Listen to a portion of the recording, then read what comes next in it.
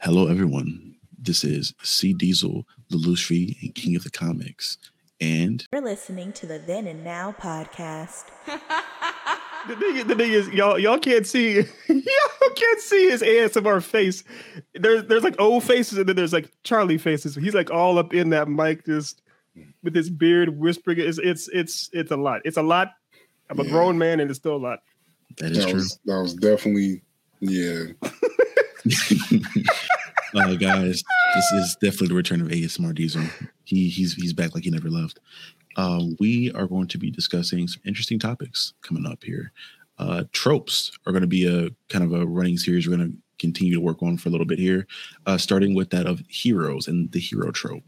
Residential professional writer and just all around knowledge, elder, guru, old man, King of the Comics. Will you kind of give us your definition? So many adjectives and pronouns there. I don't know if any of them were flattering, but I think some of them were accurate, though. I'll take accurate. I'll take accurate over flattering every day, I guess. I am an old man. So the basic when it comes to tropes, for the most part, tropes are consistent, like thematics, I guess consistent themes or ideas that writers or storytellers use when it comes to dabbling in the expectations of a genre. So, for example, a common trope in a fight scene is for the hero to win. A cliche in a fight scene is for the hero to win using the power of friendship. One thing that I don't want them to be used interchangeably. I do think that tropes are fine. You can use tropes; they're tried and true. I do think that cliches are a problem, if that makes sense. I agree with that. So what is it? Just slight tangent. If the power of friendship is a cliche, what is the power of family? Oof. Hell. That's what it is. Hell. Yeah. But what's funny about that, though, there are even within that. Well, one thing we have to acknowledge too is the originators of ideas. It's hard to penalize them for using or if they establish something way back when, and it's one of the earliest times they've ever been used. It's hard to penalize them for that and say, "Oh, it's so cliche." One of the examples I go to is, and I know we all love Yu Hakusho. It's perfectly fine, but in Yu Hakusho, there's a fight where Yusuke is down and out against I can't remember Tagoro. Is it Tagoro the first time? I think he's fighting Tagoro. It's the time he's fighting one of the. No, it's not. No, it's not Tagoro. It's not Tagoro. But he's fighting somebody, and the guy has him pretty much dead to rights. And then he has to he's while Yusuke is thinking about all his friends and Kiko. What's his girlfriend's name? Keiko. Keiko. He kind of gets an extra urge of power. He's able to kind of beat the guy using, I think it's a spirit. Oh yeah, he started using his soul energy instead of his spirit energy. His soul energy about Keiko. That was in the against the 4 Saint Beasts. I can't remember the guy. It was a guy who made multiple beasts of himself, copies of himself. Yeah. That was the idea. So the thing was, it's kind of what you would say. Well, that's traditionally that's power of friendship. However, again, when the original manga Ken wrote this was like in the early 90s or like in the late 80s or something like that. And then the anime came out in the mid 90s showing that. And so it's like, oh, that's the power of friendship. But again, at the time when it was written, it hadn't been done that much. And also, like you said, there was a variation to it. It's soul energy as opposed to the regular energy. So it's if you look at it now, if you go back and watch it now, it's like, oh, it's the power of friendship. But it's like you had to put it in context too. So for regarding tropes, could you guys give the audience just a couple examples of tropes in like popular media that they may have seen, whether it be movies, shows, anime, etc.? I can go to the list of tropes that I got, but I mean, of course, you got the typical hero, anti-hero. We've got the hold on, where's my list? I should have been. Well, maybe specifically because we're on the topic of like hero trope. Can you give like a specific like hero trope possibly? Rather than I'm assuming like MCU would be like a good place to start with that, right? I mean, any action movie is going to have their own variation of the hero trope. It's essentially the protagonist that is, typically morally, stout. Like it's Captain America. He's Scott Summers. He is Carol Danvers. Scott Summers morally stout though. Scott Summers was definitely a Boy Scout early on. He became more of a everything else in later runs of his history. But like, the primary, he's boy in blue. Like, he's the perfect soldier. He's going to make the right call. He's that type of person, and you see those typically like all through 80s action movies, 90s action movies, and it's kind of getting redefined and tweaked now, but it's still overall the same trope. So that trope in and of itself, I mean, to cut you off. Oh, that trope in and of itself has a name. Most tropes have a kind of a name of some kind. So that trope is known as the golden boy, so to speak. Scott Summers was Xavier's golden boy. Now again, we're going back to like earlier Chris Claremont like era. Scott Summers way before kind of modern genocidal. but yeah, I know what you're talking about. The golden boy type of protagonist. That is kind of the morally righteous guy that's doing the right thing, lawful good, so to speak, or worse, lawful neutral. Yeah. So at what point do you teeter, do you cross that line from going hero to anti-hero? Is it more of a altruism thing where you're just doing everything for the sake of the betterment of other people? Or can you be a little bit selfish and still be considered a hero in this trope? Good question. Well, I mean, the divide between a hero and an anti-hero isn't necessarily based off of their selfishness. It's more so based off of where their morality aligns and what they're willing to do to accomplish what they want. So, the Punisher, of course, obviously is one of the quintessential anti-heroes. He's trying to do good, but he's doing a bad thing to do that, right? Mm-hmm. Or you have Daredevil is, he's your hero. He's going to try to stop crimes from happening, but he's going to protect everyone in the process. He's going to make sure that people do get their due process and go through the legal system. I guess that's where the divide is, and that's why you see so many great stories are formed between that. Because again, that's Daredevil, Punisher you see pretty often. Scott Summers and Wolverine, you saw that clash happen pretty often in early X-Men stuff. It's a repeated thing. So actually, it's a good question. So pretty much just kind of going outside of the normal construct of the societal rules to accomplish their task, essentially. Because I think the rules change. If murder is okay in this world, then technically they're not really an anti-hero because they're not really breaking the rules. Or going outside of what is socially acceptable to get what they need to get done.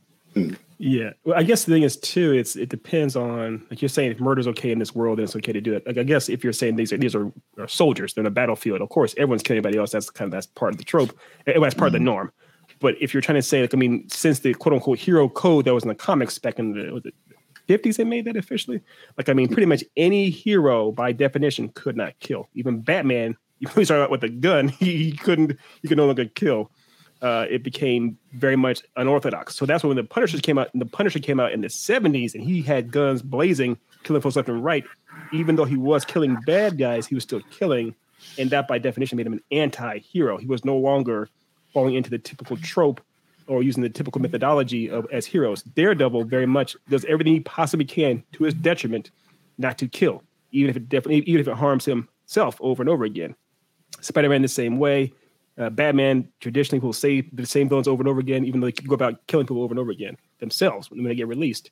So yeah, that's a perfect example right there of an anti-hero, is someone like the Punisher who does very unorthodox means who does essentially what heroes do, but he does it in a very, very unorthodox method. I will stop the crime, but I'll do it by killing the criminals.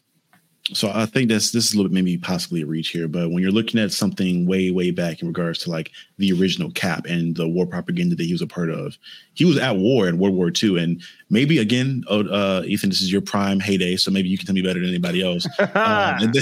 In those comics where it was Cap committing murder, because he was at war, and I'd assume that back in those days they would depict him killing Nazis or defeat. I don't because I know in certain instances he was using a gun at some points. Yeah, even in his first movie, he used a pistol at one point in the film and was killing Nazis, but he's still one of the prototypical versions that you would use to define what a hero is in the modern MCU and back then.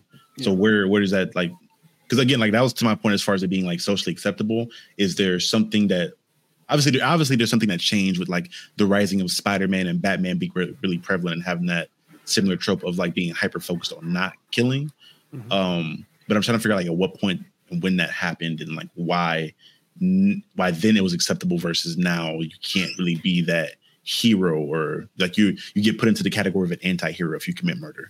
Sure. I mean, obviously I'm 99% sure that when Cap first came out, because you think he's war propaganda, he predated the Hayes Code and the Hero Code and all that kind of stuff in the comic books. So he did have a pistol, he did kill. That happened. Yeah, very much so. And as far as like when it became like the line that you couldn't cross to do those type of things, it was mainly because of parents and pushback, and also Hayes himself saying that this was doing more harm than good to children, because children were the primary readers of comics, obviously when they first came out, and they saw that if you were saying that these are the good guys and the good guys are killing, then you're saying killing is a good thing. Therefore, we need to stop this because you're telling kids to kill to get the job done, or telling them that violence is the answer for these type of situations, and so forth and so on. So I would say it was because of the pushback, primarily from the loud minority that may have thought that the comic books are harmful to kids, that made it happen. The same reason we have, I know it's a slight tangent, but the same reason we have ratings on video games, it was because of the vocal minority that video games are harmful to kids that kind of made these things happen with comic books, and in turn made it happen with what we consider quote unquote heroes.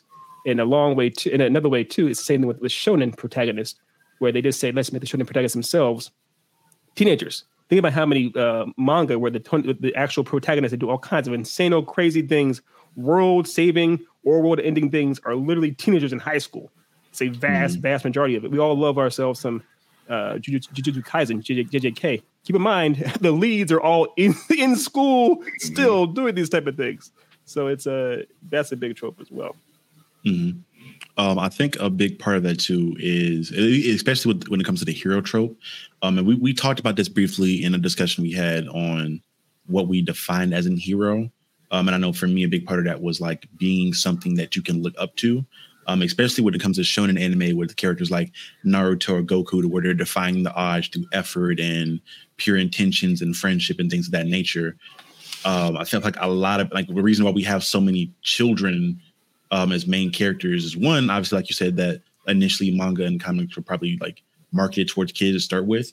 But I think even as time gone on, and when things like JJK have gotten significantly darker, and you're still involving these high school age kids, part of it to me is having to do with like we see ourselves in these characters a lot more. Like we either have the nostalgia reflecting back to that age, or that at least be my thought process on why, like even to this day, consistently and shonen and even dark shonen, high school age or even younger kids are still like one of the main focal points of these series.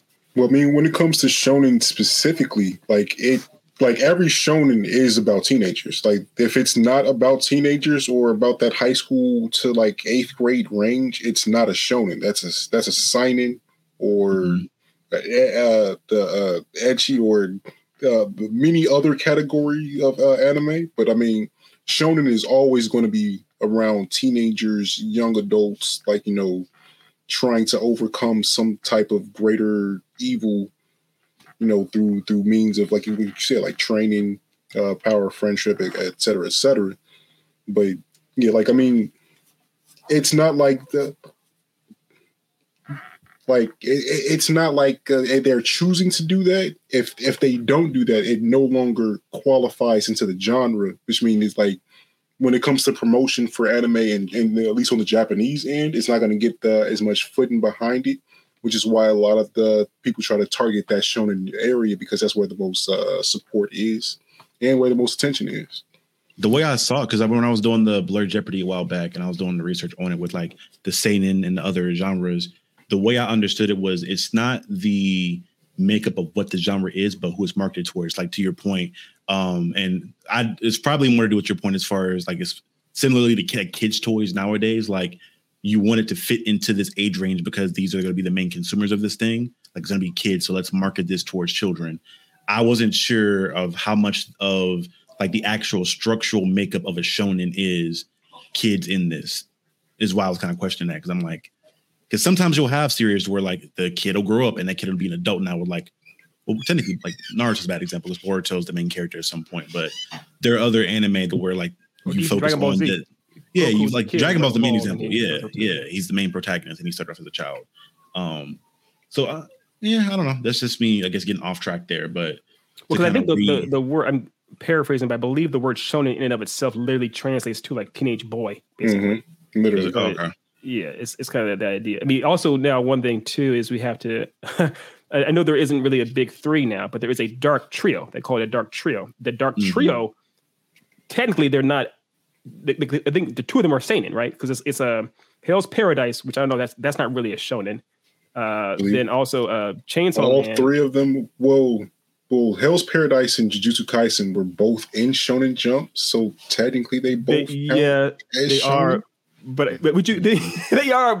Subject matter wise, no, so not shown in the slightest. No. AOT is shown into at that point. I don't think AOT was in Shonen Jump. Was it? No, it was not. It was a different. Yeah, it was not in Shonen Jump at all. Let me check. I double check. It's not. Yeah, it is not. Interesting. Not. But here's the thing though. That's where it gets kind of a little murkier because obviously Eren Yeager and them back in the day were teenagers. Children. They weren't in high school. But they were teenagers. It's just how it is as far as easier to market. I wish they were in high school.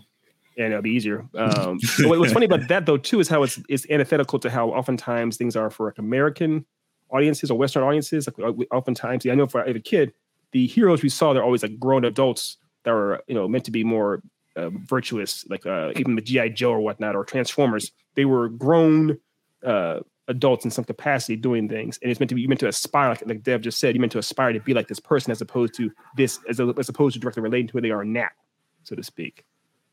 All right.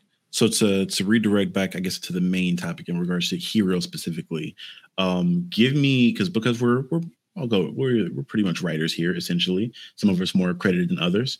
Could you both kind of give me how you would personally use the hero trope to your advantage if you had to write a story that involved the hero? Would you go the more traditional route, or do you tend to like want to try to go to push the boundaries as far as you can, as far as what's considered a hero in that trope? Because we've seen it all at this point. I mean, when it comes to my approach to storytelling, I like to show heroes, like the hero trope, in direct contrast to anti-heroes and villains. Like I kind of like to make them very clear what they are. We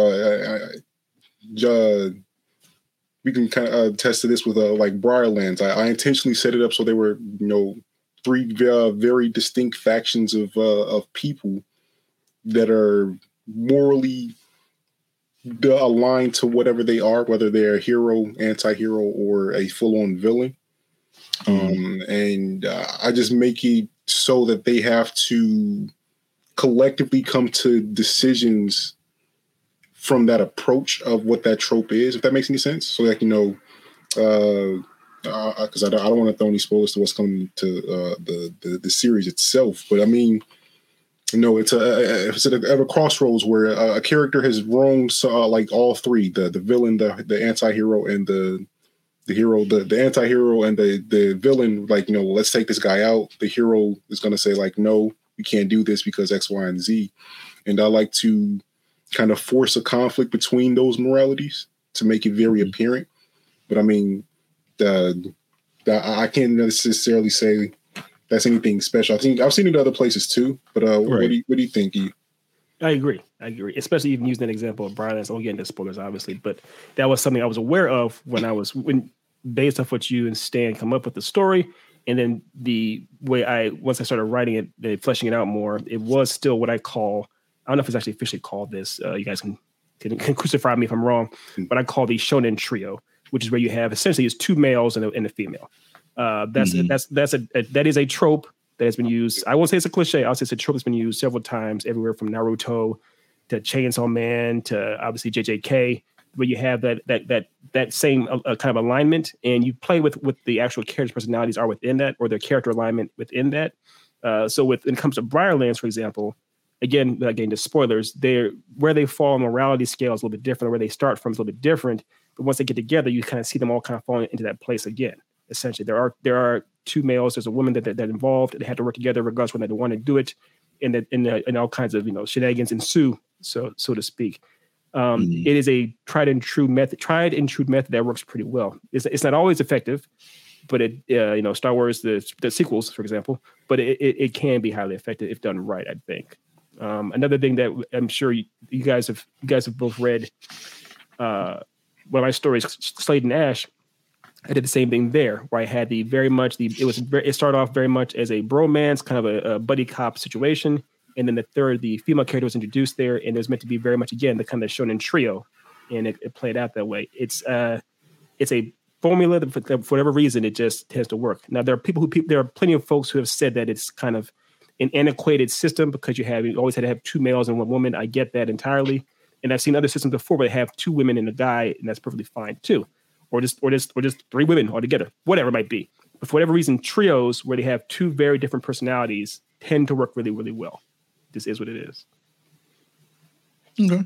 I know for me on my end, I agree with your guys' preferences as well. But I think for me, in regards to how I write characters or even how I think about characters, I tend to really enjoy the emotional, psychological, and sociological aspect of them. So kind of breaking down what the pros and cons are of their lifestyle. So with the heroes, like somebody like All Might, I think would be a really great example of something that I enjoy in regards to this is the picture perfect, aesthetically pleasing hero character. But when you look at his responsibilities and the toll being this type of person has had on him physically, emotionally, and I think his condition in that anime is a great representation of like him being broken down and this losing himself or losing who he once was to having to be this thing consistently for a long period of time. Batman is another great example of that, of where there's dark sides to being that hero and the hyperfixation on not killing, when at some point you could argue that they may have been the best thing to do with characters like the Joker committing genocide in some instances of the DC comics. But showing that duality of a trope to me is something that's great because it provides for a lot of different ways you can take it from not only that own character's perspective, but if you're introducing like side characters that represent the different parts of what makes that thing difficult. So rather it be the Joker committing murder or characters like a Catwoman coming in to being an anti-hero, more so tipping that line and kind of luring Batman into being a part of that, and showing all these different aspects of that thing. I think it's just so much you can do with that. And I love going down that path and picking at that. I agree. That's where it gets. Here's one thing too, is that you have to acknowledge how I think you need to understand the fundamentals before you're able to kind of go against them or break them, so to speak.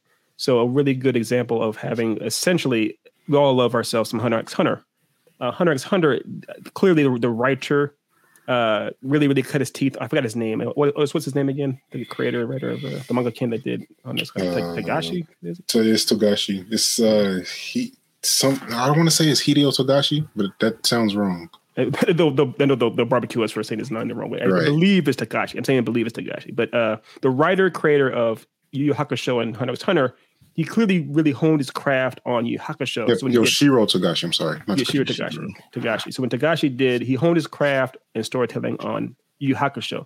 So when he wrote Hunter x Hunter, he was able to subvert a lot of expectations and subvert a lot of tropes and cliches with Hunter x Hunter. So, for example, you see Gon and Killua, especially in the manga, where if you look at them, they look like they're meant to be the exact opposite of each other. One has a tall, black, spiky hair. One has like laid down white hair, and it's very kind of slouched and casual, calm. One's all bright-eyed and bushy-tailed. And the thing is, what's funny about that is they actually are not the rivals. This is not the Goku and the Vegeta. This is they're the best friends from the jump. Mm-hmm. And so it's clearly a subversion, and that everything that Togashi does with Hunter x Hunter is meant to be the subversion. The actual tournament arc he does is very much as far as like as opposed to you lose once you're out. Is you get to battle as long as you want in this tournament until you win, and as long as you win, eventually you get to pass in this test, for example. So I think a big step with tropes is if you understand how they're supposed to be utilized properly, then you can have fun going against them or bucking the trend with those. I think that's what anti-heroes are in general. I believe that anti-heroes are the answer to heroes. I know that everyone's a fan of Deadpool, but Deadpool was definitely a direct response to all the Golden Boys in Marvel Comics back in the day. So let's not get too far into, because we're going to do like a whole episode right after this with the anti-heroes. I don't want to burn the clip on the anti-heroes. Fair enough. Yeah. But I think, do you guys have any like close? We're pretty much at time that we usually go to, but before we close out, do you guys have any other like sentiments or points you want to expound upon in regards to the hero trope itself? I mean, it's very easy to get lazy within the hero trope and just kind of make your guy stoic and just righteous. Don't do that. Make them a person. That's the last thing I'll say on that. Professor, I completely agree. But exactly what Otis said. Make them a fully fledged character. You can definitely have a hero or a protagonist. But I think the thing is that back in the day, of course, people didn't want to make them fully fleshed out or fully well-rounded characters. They were afraid to give the characters a quote-unquote a flaw, which is where they actually have some kind of a something about them that makes them imperfect. And I think that's to make them relatable, that's the most essential ingredient in that, is giving them something that makes them kind of human, making them not perfect in some way. So yeah, definitely make your characters, flesh them out, don't make them just one note. Mm-hmm. Well, guys, this has been Captain Diesel, Lucy, King of the Comics, Ethan Murphy, and you. You're listening to the Then and Now podcast. And we'll see you guys next time. Peace.